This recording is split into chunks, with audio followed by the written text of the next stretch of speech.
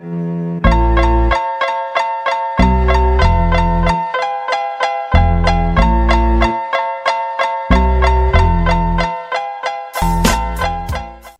to this week's episode of B2Boring, the podcast for B2B marketers that is anything but B2Boring. Each week we dive in, talk a little bit about marketing, talk a little bit about what's happening in the space, and most importantly, inspire with creative ideas from our B2B marketing experts on campaigns they've run in the past that were just different, creative, innovative, and un-B2Boring. So this week, really pumped to have Zsuzsanna Blau, and I've been working on that, right, from a pronunciation. Beautiful. Standpoint. Zsuzsanna comes to us as the head of marketing and digital demand and campaign management for Nokia's $3.3 billion growth engine, primarily supporting their cloud and network services software business.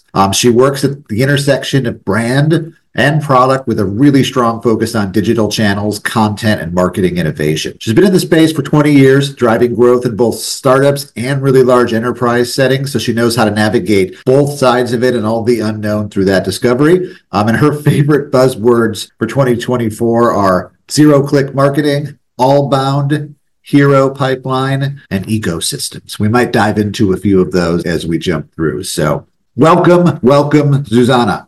Well, it's a pleasure to be here. Thank you for having me. Awesome. So you, to be 100% transparent, are the first global marketer that I've had on B2Boring, right, being based out of Europe. So I'd love to dive in a little bit to some of that for our more international audience who's joining us as well, right? So in a global role, what challenges do you face that you think just like North America or US marketers just don't face?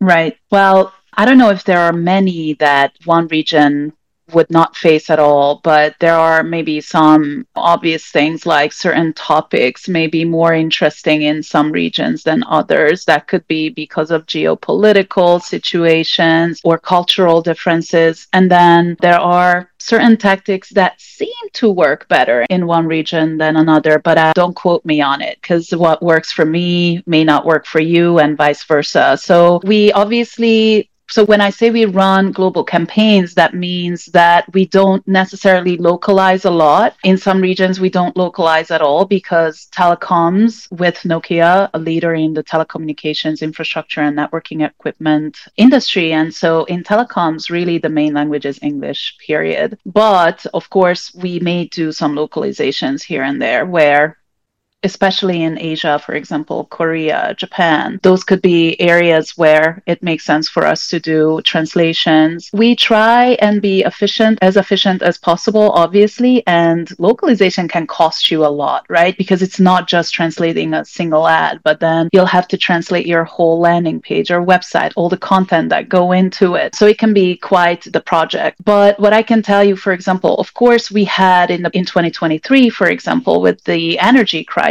we had very specific programs in, say, Europe and Latin America that were all about our network sustainability solutions. But we didn't run those programs in North America or the Middle East because those were not hot topics over there. Or there are certain tactics like we do private roundtables, meet the boss sessions that work really well in LATAM or in certain parts of Asia. For some reason, it seems to be easier to get senior executives and decision makers to actually commit to a 90-minute private roundtable than in, say, again, North America or Europe.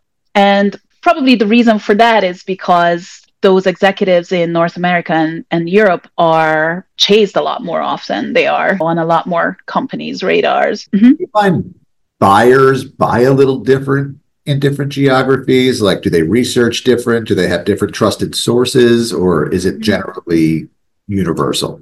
Generally universal, but there may be small nuances. Of course, there will be regional publications or regional influencers, the analysts, the publications, and the in-betweens that may have influence over buyer decisions in one region but not in the other. Also, I think cultural differences play a role as well. Like you can imagine, Asia is extremely hierarchical. So you may have a 28-year-old CTO slash founder in NAM doing their own research about something, but you would never have that in Asia. They will have their subordinates do research for them, right? So yeah, so that's a big difference. Titles I found are a bit different in Europe as well, too. Like, in Europe, the title of head of is more common than you would see in like North America and something versus like VP, et cetera.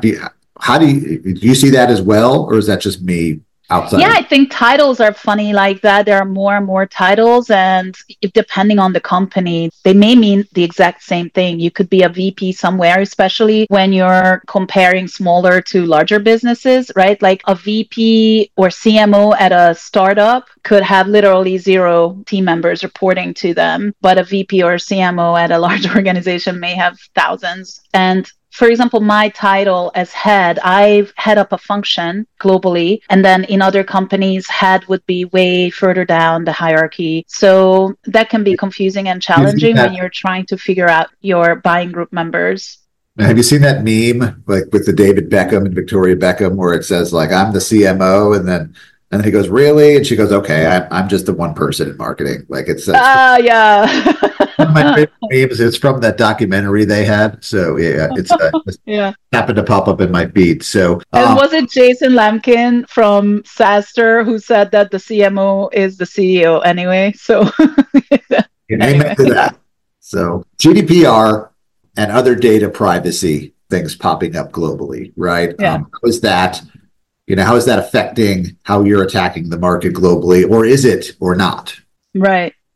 Yeah, of course it is. So there are various data and privacy acts outside of GDPR that global marketers need to be aware of. The California Act, there's one in Brazil, Singapore, UK, and I'm sure there are many others, but they all influence how we can collect and process and handle or manage personal data that we collect. And for a brand like Nokia, right, Nokia obviously takes pride in being a recognized world's most ethical companies year over year. So non-compliance is out of question. So we need to be on top of our game, and we need to understand these. And there are compliance officers within our company, that even within marketing, that we can go to make sure we are always updated on the latest.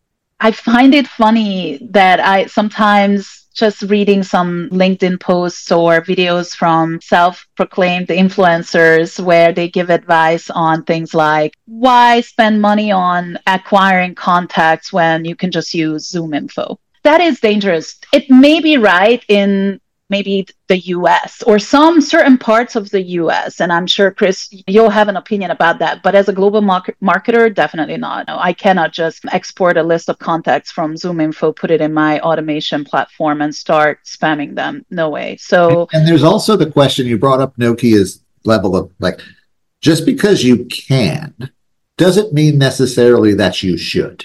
Right. Oh, for sure. That's also right. Like the thing that's always gotten me a bit, and again, the quote unquote influencer segment is that like the minimum viable thing that you have to do to remain legal or compliant shouldn't be the threshold. Right. And I believe that, like, I love that. Whether you're North America, Europe, right, like getting that agreement, right, getting that handshake that says, hey, you gave me something that I wanted, a piece of content or something, and in exchange, I'm going to give you my email address and my phone number, and you can market to me, right? That agreement is an important one. And I think it's important on both sides of the fence.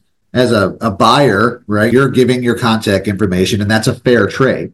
But as a B2B marketer, we have to hold our side up of that equation. And once we have that agreement, we have to bring the goods, good content. Yeah. Good quality, good, and not just pass that person over to sales to get spammed, right? Like, so I think I read a lot about like the tactic is broke, like this doesn't work, right? The content syndication doesn't work, right? Well, like there's B2B marketers at about a $500 million annual scale who make it work really, really well. And that's because it only doesn't work if you're not using it right. So you have to have the right objectives and goals and understand what it can help you with. And if you just use a single asset download as a lead and sending it to your sales department, of course, no, it won't work properly. But if you use it well and you understand its limitations and where it can really help you, then it'll work. It's it's really hard to communicate to your buyer these days. There's so many different places, and the cost to reach them in those places is only going up, right? Hitting them on social is only getting more expensive. Finding them on searches is only getting more expensive now that AI and people are searching in different places. So I've always loved the gated content, the syndication plan, like building that marketable database via email is almost like it's like a community that you've built. It's not an actual community like Pavilion, but it's a little community that you can exchange ideas back and forth with. And if you do it well, you bring them really quality content, people will remember when I need this networking services or equipment, or I'm thinking Nokia because Zsuzsanna brought me so much great content that she's the first person that I remember. But it's really interesting.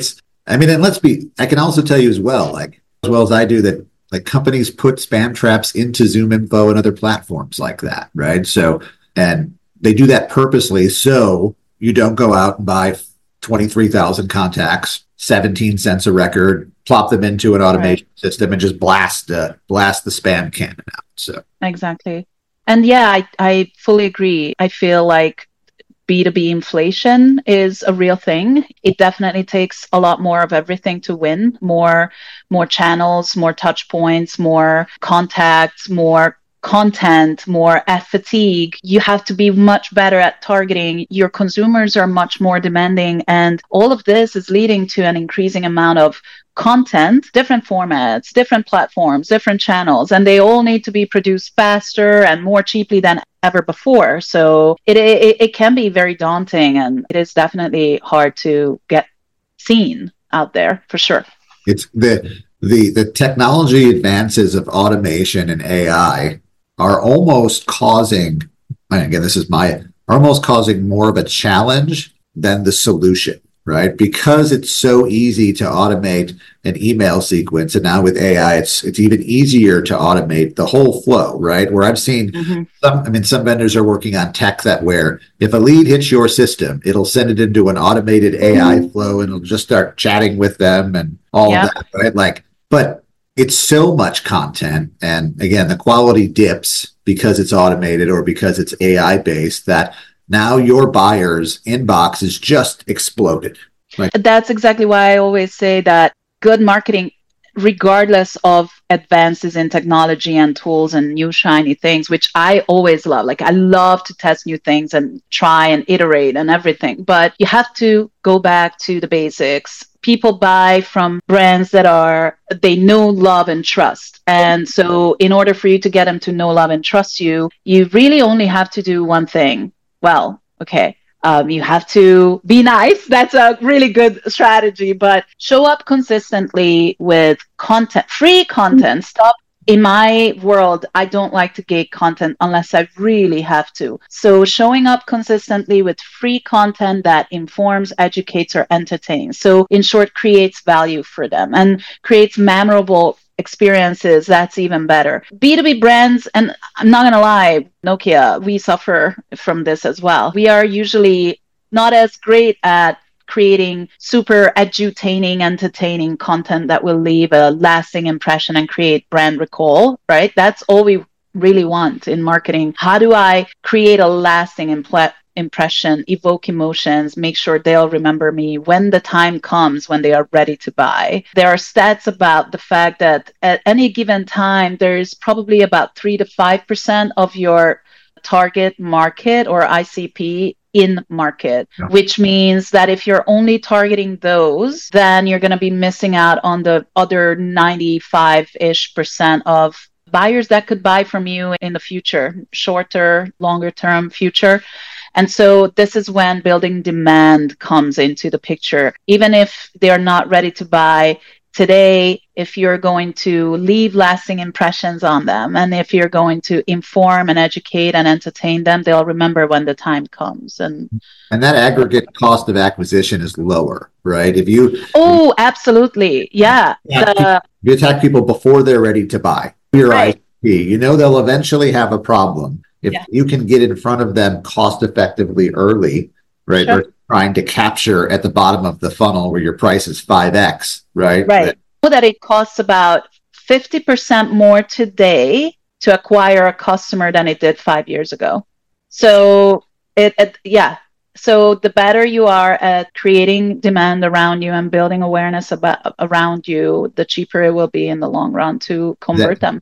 Yeah, keyword long run, right? Like really great marketing is a long game, right? The moves you're playing now, especially in some cases if you have long sales cycles, come into fruition 9 to 12 months from now, right? And unfortunately, Yeah. most executives don't see the long, right? It's hard to sit down in front of the executive and be like, "Hey, I need 500K, and I'm going to get you 2 million, but I'm not going to get it to you tomorrow. I'm going to get it to you early 2025, right?" Like, and setting expectations. But speaking of, you mentioned how the company has to have like that edutainment factor and all that. But I'm seeing a trend to where it's not necessarily just the company, but the employees of the company. And you're a great example, right? Your social media presence. There are a ton of people who are connecting Zsuzsanna and great content, and then thus Nokia and great content, right? So, and as a marketer, it's fairly rare, right? You would think that marketers would be the first standing up on social media to have these personal brands, and it's fairly rare. Why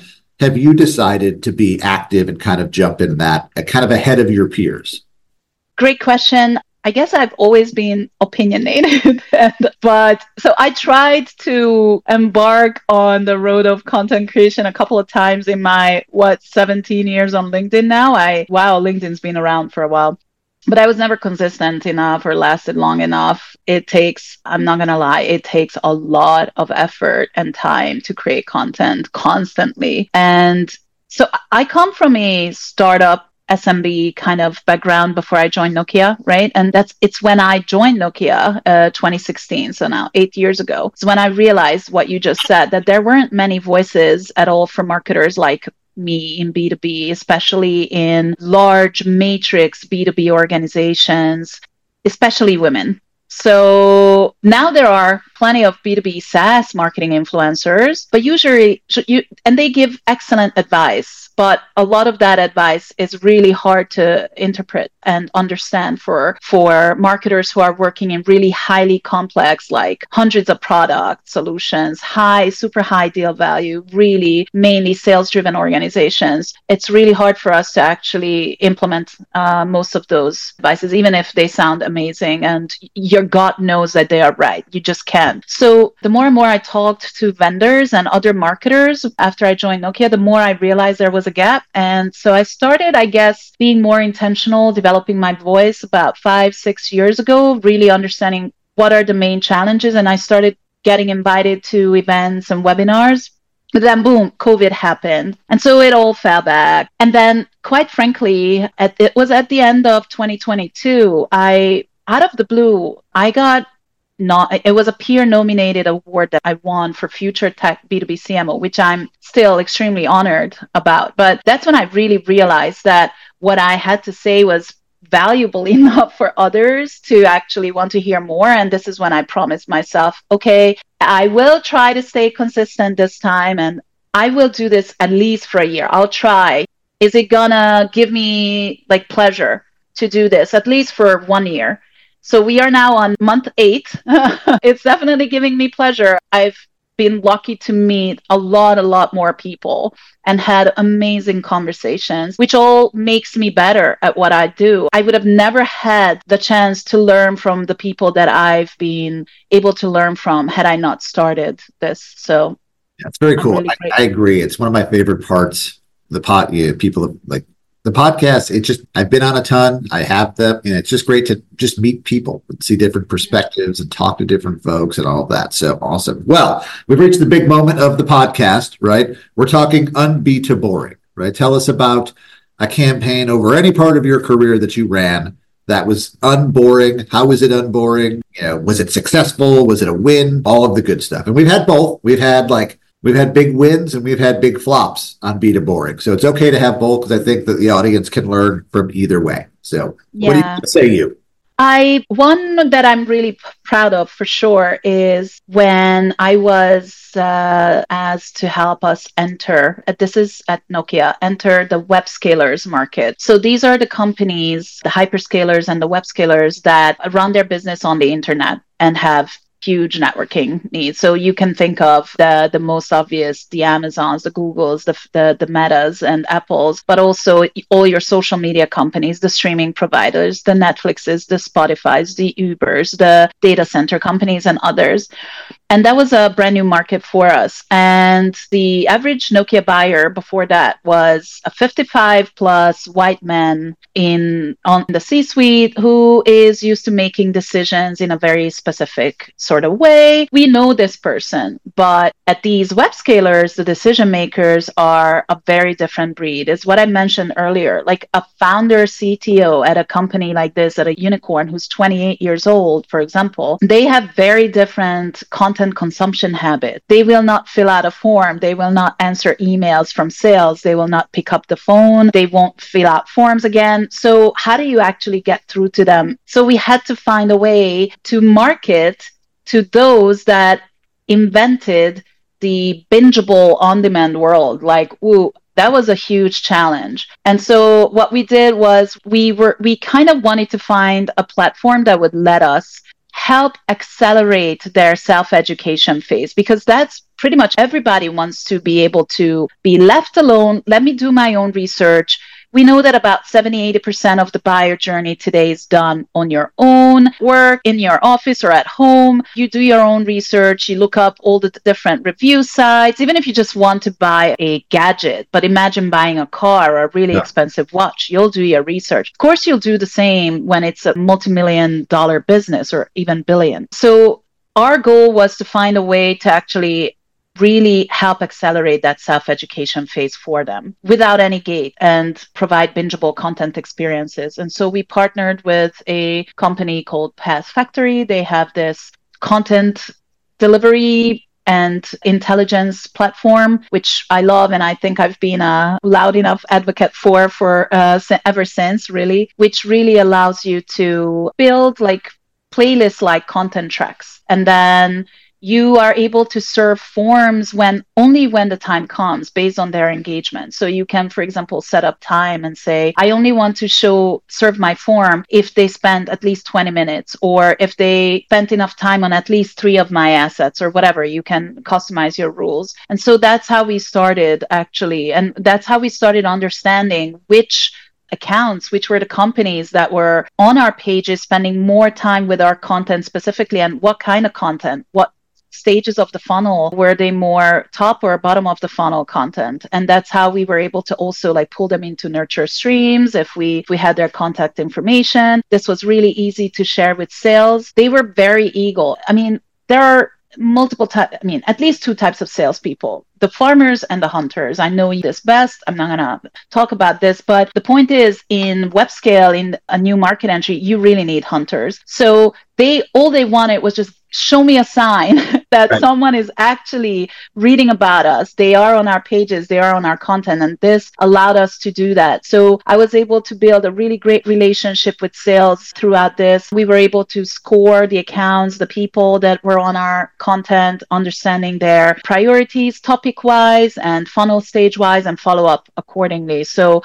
that made our life really a lot easier. And it was a big success.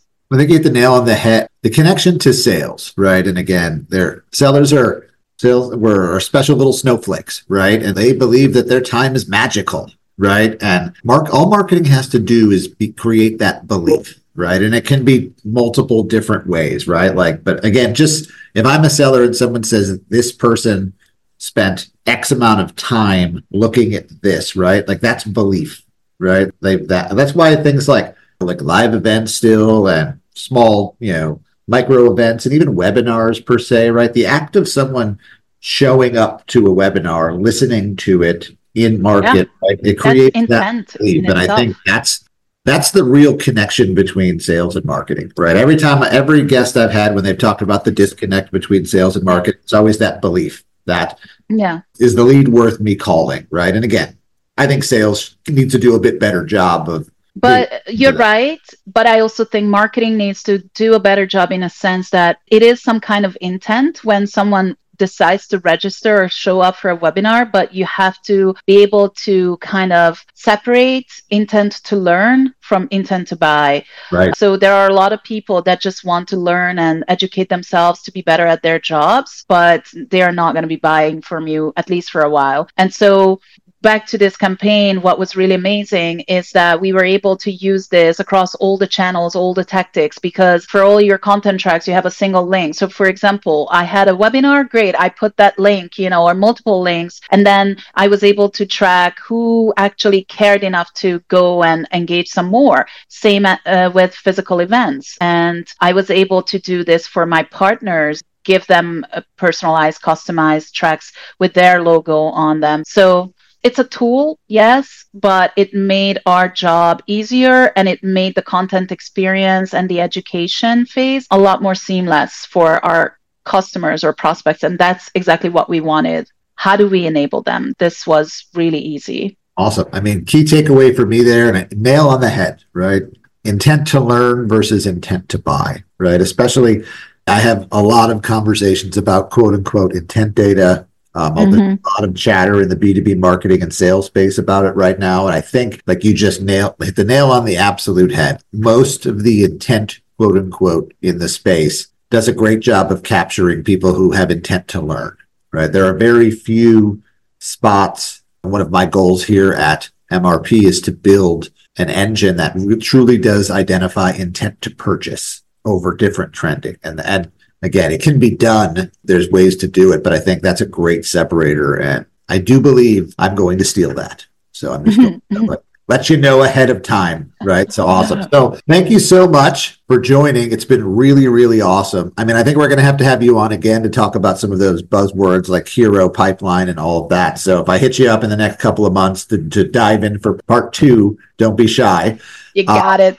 So where can our guests find you? I know you have LinkedIn. I know you have a newsletter. Where's the best place to find you? It's definitely LinkedIn, and I'm the only one with my name on LinkedIn, so you can't miss me. And please do connect. I love connecting with new people and sharing our views and visions and goals and best practices. So great. Well, can everybody connect to Zsuzsanna at LinkedIn? And again, I think just giving a search for Zsuzsanna Blau should pop up the exact right person. I promise you that. For those of you listening on Spotify, Apple, wherever you're listening to, drop us a 5-star review. The more reviews that we have positive, the more people searching for B2B marketing podcasts we're popping up for, and we're growing our user base pretty frequently. You can reach MRP at mrpfd.com. You can reach me at Christopher Rack on LinkedIn as well, amongst multiple different social channels on that side. So thank you again for joining. Thanks for our guests thanks for our listeners for joining again. Till next time, I appreciate everybody's time. Thank you again, Zsuzsanna. Amazing. Thank you for having me. See you soon, I hope. And we are...